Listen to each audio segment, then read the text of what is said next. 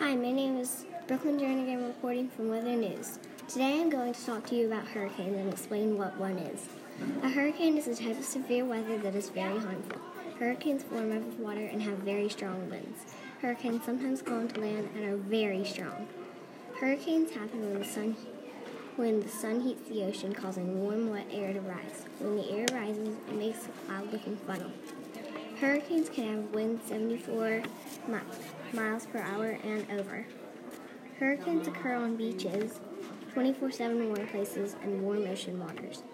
They also happen on the Gulf of Mexico, the Eastern Pacific Ocean, the Atlantic Ocean, and the Caribbean Sea. The effects of a hurricane are people getting injured, houses get destroyed, personal belongings are lost. There's lots of damage. Also, things get broken and destroyed, and some people even lose their homes.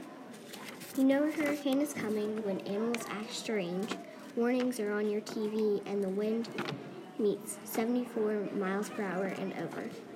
Also, there will be things getting pushed by the wind. The best way to prepare for a hurricane is to get on a high place like your roof, be ready to evacuate, have a boat or something ready to go, and have some life jackets to float. Also, you need to have an emergency kit and emergency phone. Some interesting facts about hurricanes are the eye of the storm is the calmest part, and there can be winds 74 miles per hour and over. Also, animals act weird, and there can be waves up to 130 feet. The coolest fact about a hurricane is the eye of the hurricane is like a perfect day that is very calm.